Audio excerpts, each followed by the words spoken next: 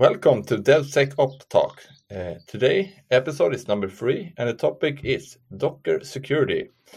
And we're really keen on hearing Julian and his ideas and version and how you sort the Docker security. Hi, Matthias. Hi. Should I start right now? You should start right now explaining Docker security for me, so I can make my Docker secure. Well, security is quite a vast topic, and the reason is that security is not a feature. It's something that you build in. It's a design decision. It's more like it impacts the way people work and the user experience. So security is a very big name for that can englobe a lot of things. But when it comes down to containers, let's talk about container security. Yes. Let's start from the beginning. What is a container?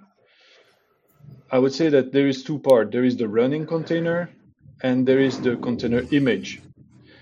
Yes. And the container image is, let's simplify this as an archive or a zip or tar file, mainly. Like this image is just the same as a file that sits on a disk somewhere.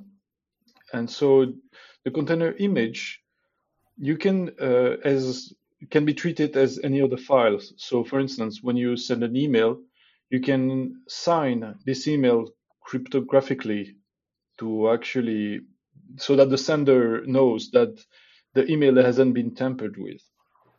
Exactly. You can do the same with containers basically, and it works more or less the same with GPG and all those asymmetric encryption and all of that.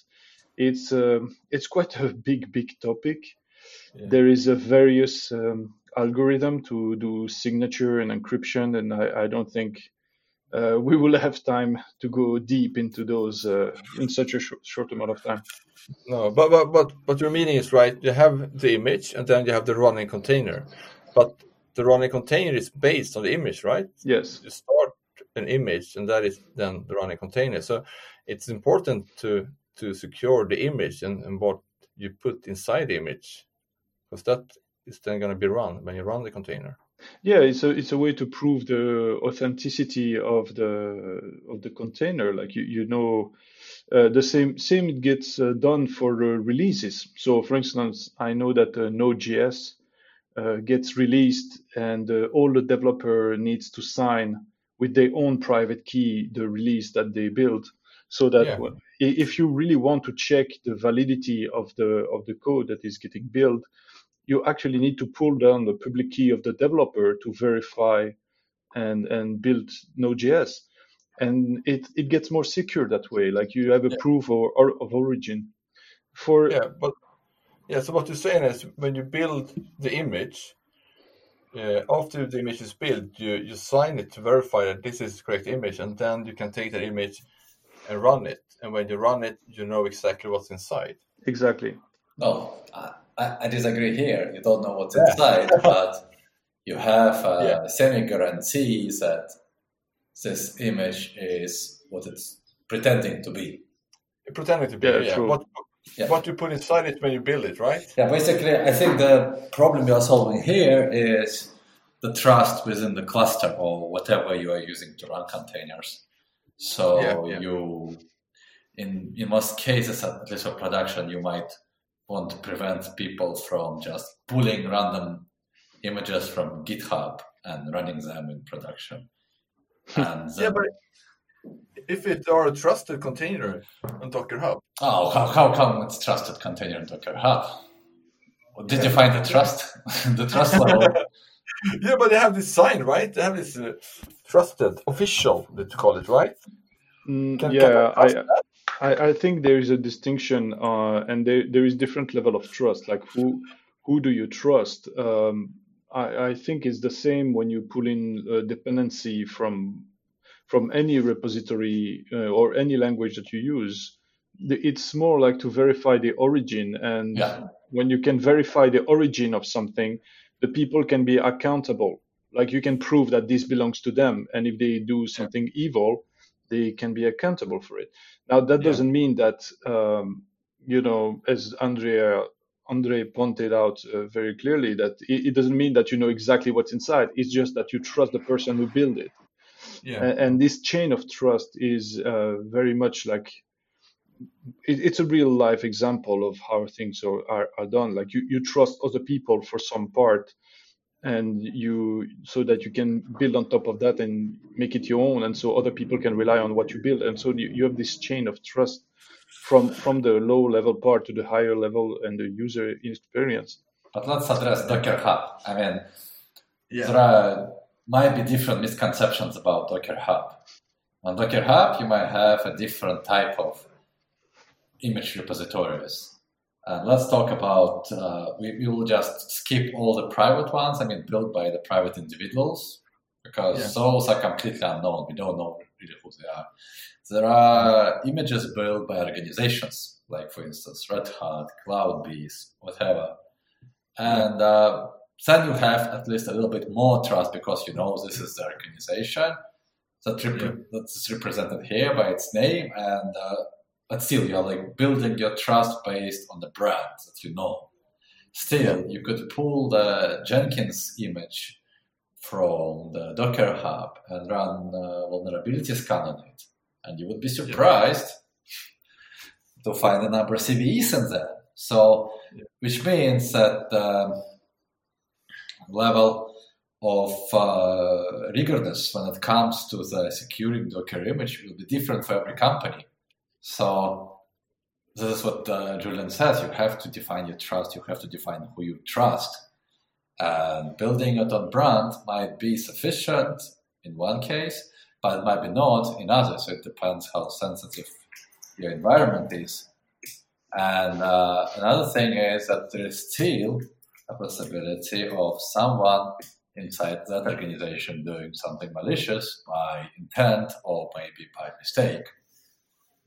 So, and then you just automatically getting that. There were a couple of examples where Node.js libraries were taken over by malicious parties on GitHub because maintainer doesn't really want to maintain it any longer, and you are not protected from the same situation. And what we're talking about here is supply chain attack. So how do you protect yourself from supply chain attack? You pick and choose your supplier, so become supplier yourself, I heard that the bigger organizations, they don't pull the jar files from Maven Central. They build their own from source to make sure that it's actually what it is. And the same you do here. You have the build engine that you trust, that you probably created yourself, and you have sources coming in that you inspected in some way. And when it comes out, you're signing it on, saying that, well, I could put a little bit more trust on this, because I know who built it, I know how it was built, and that's really hard. Of course, if you do everything yourself, you know exactly what's inside, but then you have to build and maintain everything. If I'm running 4 different languages, I can't build and maintain them all. It's easier for me to grab the latest Node.js, Python, Ruby, and Java images from Docker Hub, and then I have my base. Then hopefully maybe they're all based on Debian, so Debian and then language. But somehow I need to trust Docker Hub and the image there to use. I think you can. There is a middle ground here. Yes, you can trust Docker Hub or whatever, because it's just a hosting platform. They don't do. Yeah.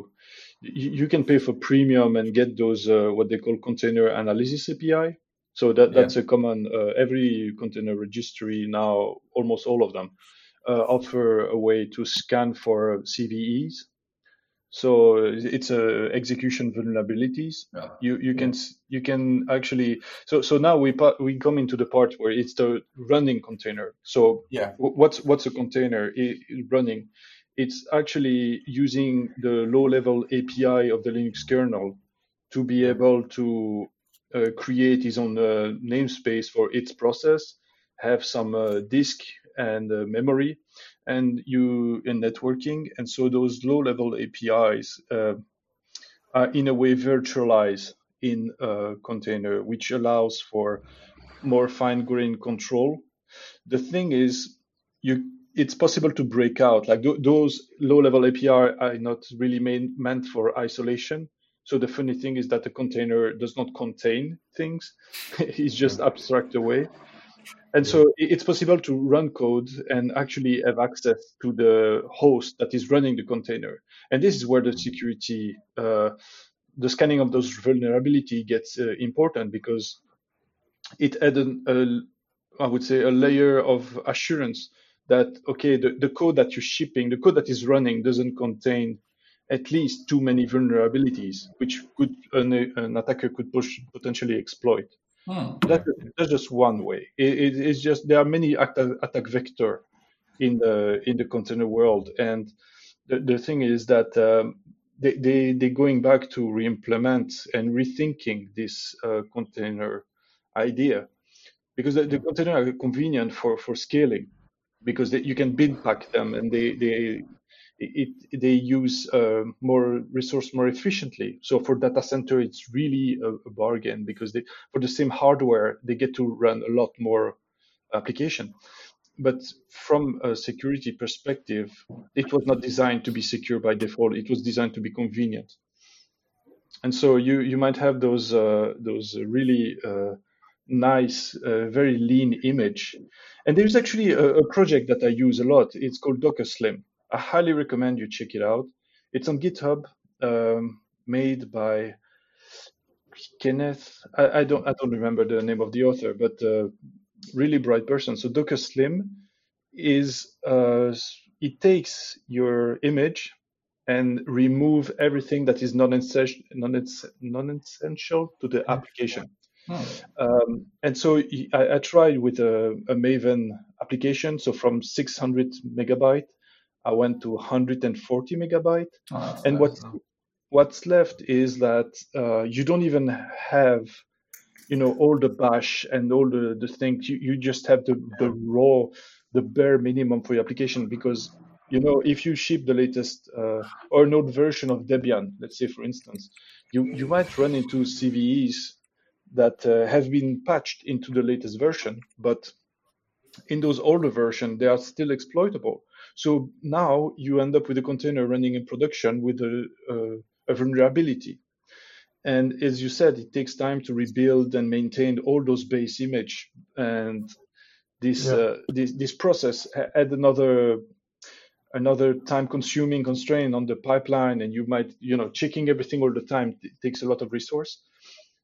And Julian, I interrupt you right here. Yes. Hold your thought for a second.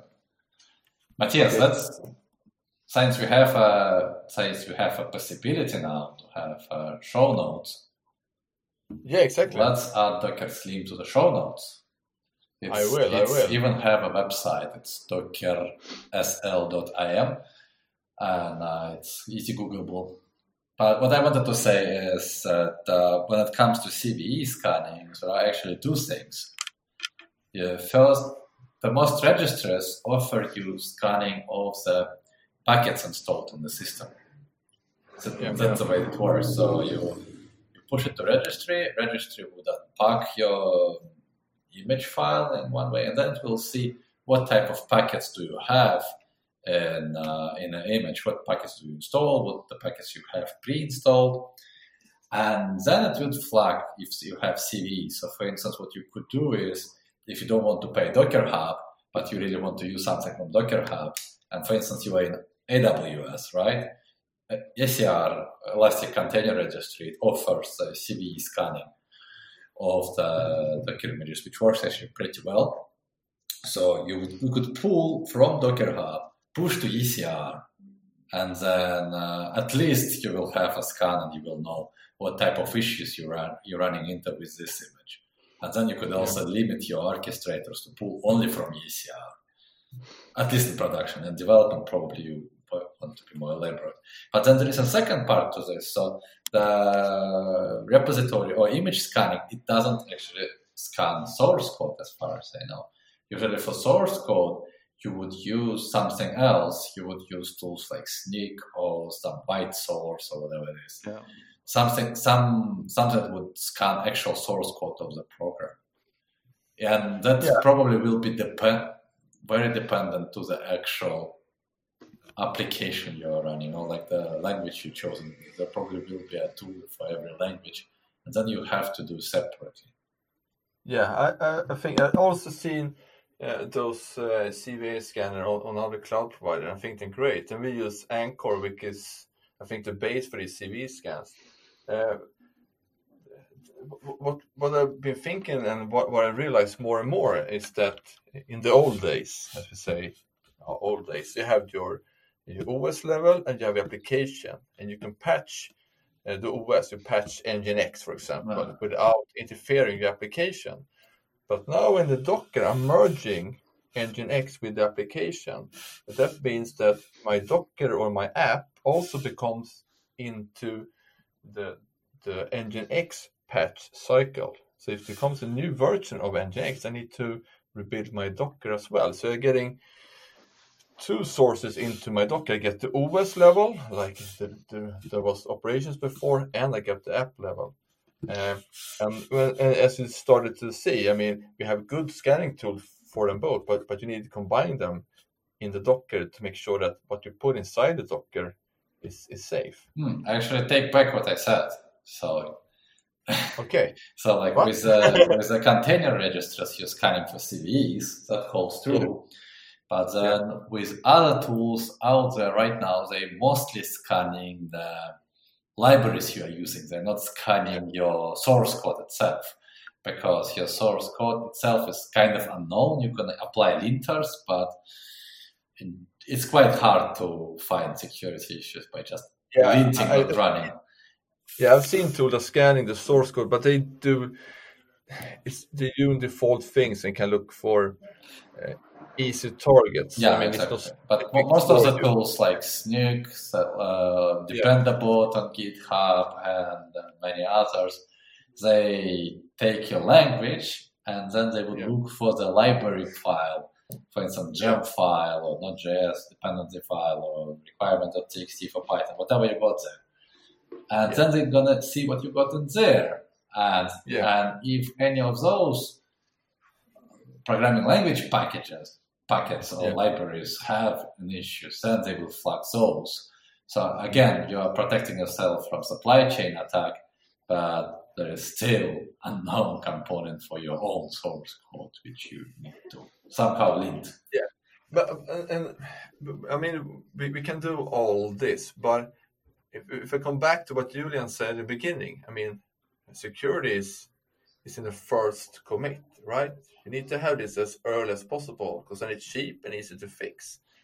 I haven't come up with the concept on how I can run my scans and things before they pushed on. I have all these scanners, of course, running in test, but then it's almost a little bit too late. I would like to have them as early as possible in the chain. What do you think about that? Well, go ahead, Andrei. I will just go quickly here. That you have two problems here. So you might have developer introducing the faulty library version, right? So the vulnerable library version. And then you want to scan and push. But then the list of CVEs is not static. We're always finding more and more and more new stuff in there. So, which means that what you already got in production, and it was initially green, now might become red because there was something else discovered. So the just continuous delivery pipeline, as it would like with static code analysis, right? You just do the static code analysis, or you just run your unit test, unit tests are passing, and they're going to be passing. Yeah. Because they don't change retroactively, hopefully, because, I mean, they would change if you don't track your dependencies well and you don't keep version of libraries and stuff like that. But, and not supposed to be. But here it's different. Here you're discovering new stuff within the image that is already out there. So you probably will need to have a system that scans continuously existing images, validate that they don't have anything. But I mean, can't you scan the image registry? Because it's that image that you run. I mean, you have the image running in your registry, and it should be exactly that image running in production. So I mean, if you scan Yeah, exactly. This is what you do. You could in one way or another just to trigger the scan. And another thing you could do is you could limit this window while the containers are out in the wild, right? So you could technically rebuild your base image and all the containers inherited from it every week, installing all the latest updates, making sure it's all nice and latest, and then just pushing it out, making sure that you re-rolling everything that you have in there. It brings more operational effort, but then it's harder to keep a foot in the door for the attacker. Since if everything is being changed every week, it's much harder to maintain persistence. Yeah. But how do you structure your images? Do you have a base image and then base your other image on that base? So you have one base and you can change with that, and then will that impact everybody else? Or do you always go and fetch from an official image from Docker Hub? So I have a good take on that because I spend a lot of time trying to fix that problem. And there is many variables, but one of them is I want the build to be secure and I want it to be fast. Yeah. And so the idea is that you have this concept of layers in containers. So what actually you're building is think of it as operation on top of operation. It's like a list of transaction of all the files, all the files operation that needs to happen in order to build a container.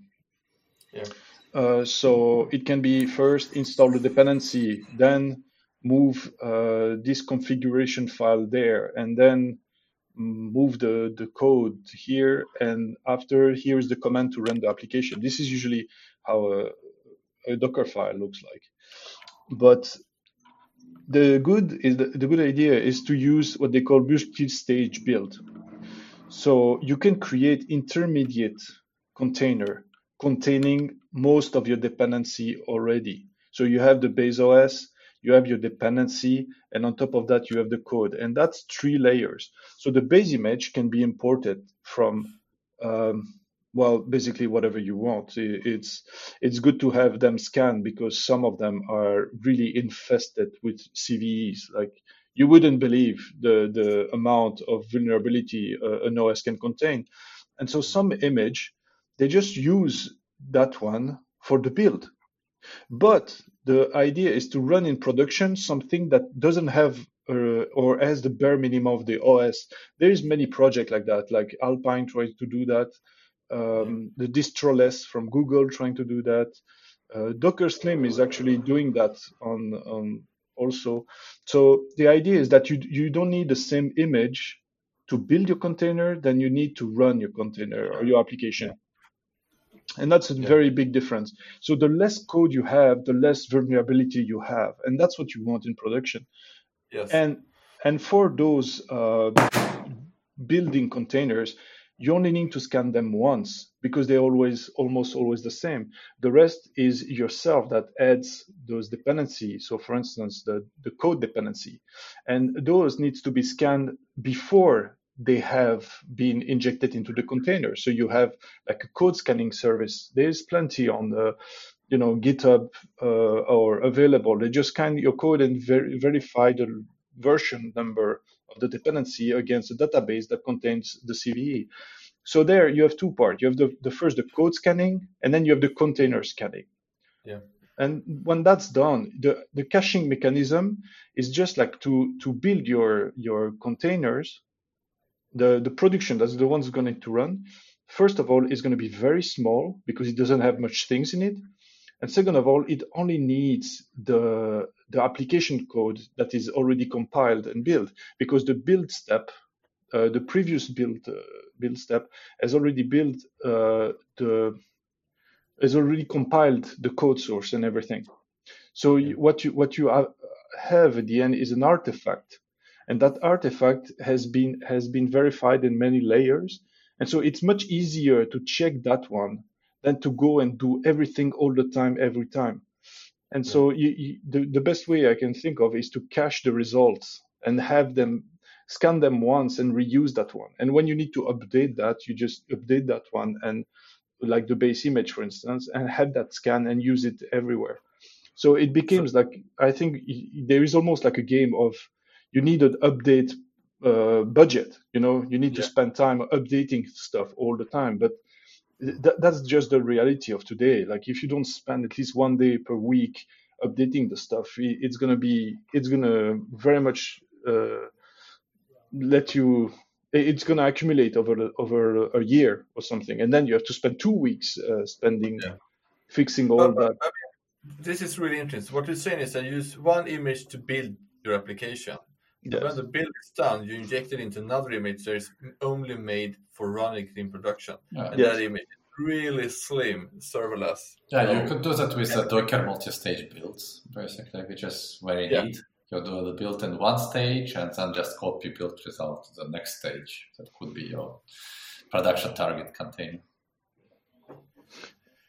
I mean, that's really smart. But it also goes, I mean, sometimes you do local builds because you're a developer and you build locally and testing. You need to find a mechanism for that as well, so you can locally test and build. No, but if you do the Docker multi-stage build, everything happens the same way. You do it also. Yeah, you just run Docker build. And another nice thing here is that it also solves the problem of the build environment, because your build environment is creating your build environment as part of your build process in the Docker. So the first stage of your multi-stage Docker build is setting up the build environment, and then you just copy the result to the second image, and then you can run that image locally and test it the way you like. And that's very neat, since then developers don't need to, configure the build environment on their local machines, on other ways. Or if you're jumping between project to project, or like if you have like microservice to microservice and you have 4 different languages, you don't need to set up all those 4 different languages on your machine to test and build something if you need to patch something really quickly. Yeah. I mean, this is great. Now I can build my application. Let's go into the other part that's really hard to figure out as well. I have my image and I'm going to push it to registry, and then I'm going to run it in production. I mean, somebody use Docker Hub and use tags, but we all know that tags is not immutable. It can be overwritten. So somebody uses the SHA instead to create the unique tag, what you call it, that you can run and then verify SHA when you're fetching the image. Or do you use signing when you sign the container and then verify on Kubernetes that is correct sign, or maybe private registry when you can only push for the build and extract from the Kubernetes. What are your takes on this? I mean, for me, it's so many different ways to store it. I don't really know which to prefer. You want to take that one, Andre? No, or should I? Go ahead. Okay. So basically, I would recommend to do them all, but you don't have to do it all at once. You understand? Like, build your security, build the objective, and try to reach it first. So you want signing of container, you want the private registry, you want all those things. The more secure, the better. The idea is really to implement security scanning at all the layers. So the code, dependencies, then you have the container base image, build image, production image. And then you have also your infrastructure. I don't know. It depends if you manage Kubernetes or VMs. It's a little bit of a difference there, but basically, security at every level. And there is one thing that I find that developers struggle a lot is if you build everything from source. Like for them, this is no. It's a big no, because it's something they don't want to deal with. They just want, Maven install or pip install or npm install, and they don't want to care. They and that's why this building from source is actually a great source of reusable you can cache a lot of the results, because some the language don't implement the caching of dependency, and so you end up pulling everything all the time, and those take time. I saw a Maven build that was taking 20 minutes because they had to refetch all the artifact every time. And so, but if you build your container with the latest dependency for your app, just imagine it's like pulling a zip from pulling a container is much faster than pulling all the dependency and have you need CPU to resolve those dependency, because it's a big tree and it needs to be parsed and all those things. So I would say that the build time gets tremendously improved. The total build time, so from code to production, has been improved by just building from source and caching the result. Yeah. Does that make sense? Do you understand the whole process? Like there is actually a common issue with that, especially with the languages that does implement, the management of dependencies by fetching them from somewhere else. It's like you're running in Docker, your build is running in Docker. If the registry with dependency need any kind of authorization, you're in trouble, because you need to pass that secret into your Docker build somehow. It's generally not a big deal, since you're going to discard the build image anyway, so it's not saved in the image layers anywhere, since what's resulting image will be different from the image that received the credentials. But it is a problem, like SSH keys, AWS credentials, but passing those is complicated. I think the latest version of Docker allows you to pass SSH agent into the Docker build, which is nice if you need to fetch. If you need to fetch, for instance, from GitHub, like if you build in Go, right, and you need to fetch some dependencies from there, and also like passing the STS credentials for AWS, it's another trick. You could have like 15 minutes. STS credentials, pass those and use those, even if they being preserved somehow. They shouldn't, but if they are, still you haven't lost anything, because by the moment they are out there, they are revoked. So I took a different approach with that, because I was really not comfortable having credentials sitting inside the containers. So the only way I found is to pull them at runtime. So what I do is basically encrypt them with KMS and store that in the bucket. And when the container boots, it just fetch them, which takes like a few seconds usually. And all the hard part, and that's on every cloud provider. Like the real lock-in is never like the runtime; it's always the IAM. So how you deal with authorization and access control and all those things, this is like so cloud specific that you cannot migrate that in any way. Yeah, so but how do you do with build dependencies? That's a runtime dependency, but I'm saying about the build dependence in order to build the application during the build process. And I have steps to fetch those credentials at the beginning of the build. And to destroy them at the end. So it's a lot of dance. I would say it's like, fetch this file, get access, you pass my service account here, and you have a lot of. It's like a dance that I would love for that to go away, but there is not so much I can do right now. If you want to secure pipeline, Docker is already solving part of that. You have SSH again passing, and they also have like a secret pass. I haven't looked into that because I'm not using Docker build that side, because I'm like using something called IMG, so like short-term image, to build like Docker-less or daemon-less at least. So I don't need to have a remote Docker image, remote Docker server for builds. Since we're building like Docker, and I don't really want to set up Docker and that. That's a rabbit hole. We probably shouldn't be going in. But if you're using Docker actually taking care of you. And in the latest releases, there are ways to pass credentials semi-securely, but still, if you do so, make sure that you're passing temporary credentials, not anything permanent. Yeah. That's cool.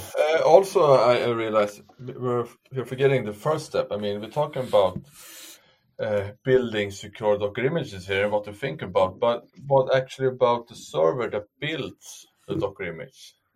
Are you using like your build server?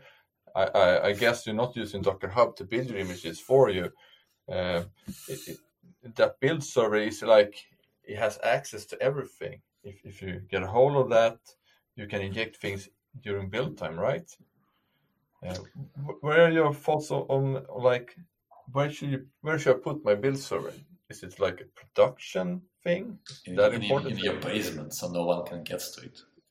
Yeah, it's locked down with a physical key, and it looks so nobody can touch it. I mean, and the internet disconnected, and you bring all dependencies on a flash drive.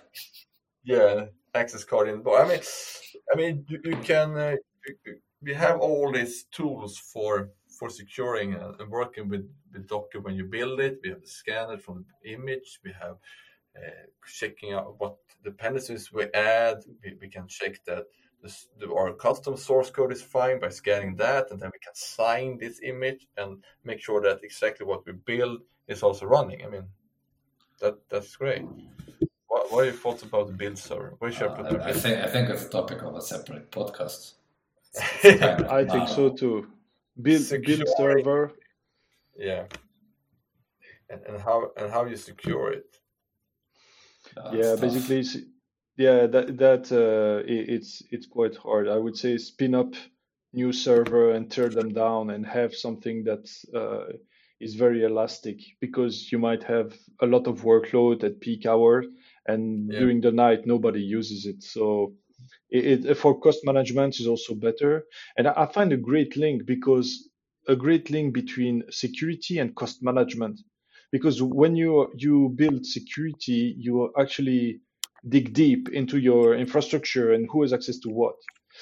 And that brings a lot of cost management. When you know who has access to what and who is doing what, cost management is not so far away, because you have all those data.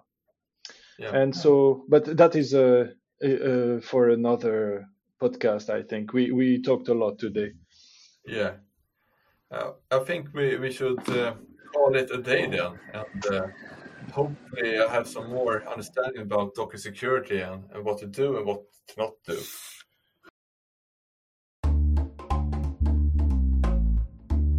You have been listening to the DevSecOps podcast with Matthias, Andre, and Julian. For more podcast and notes, go to the webpage devsecops.fm. Thanks for tuning in.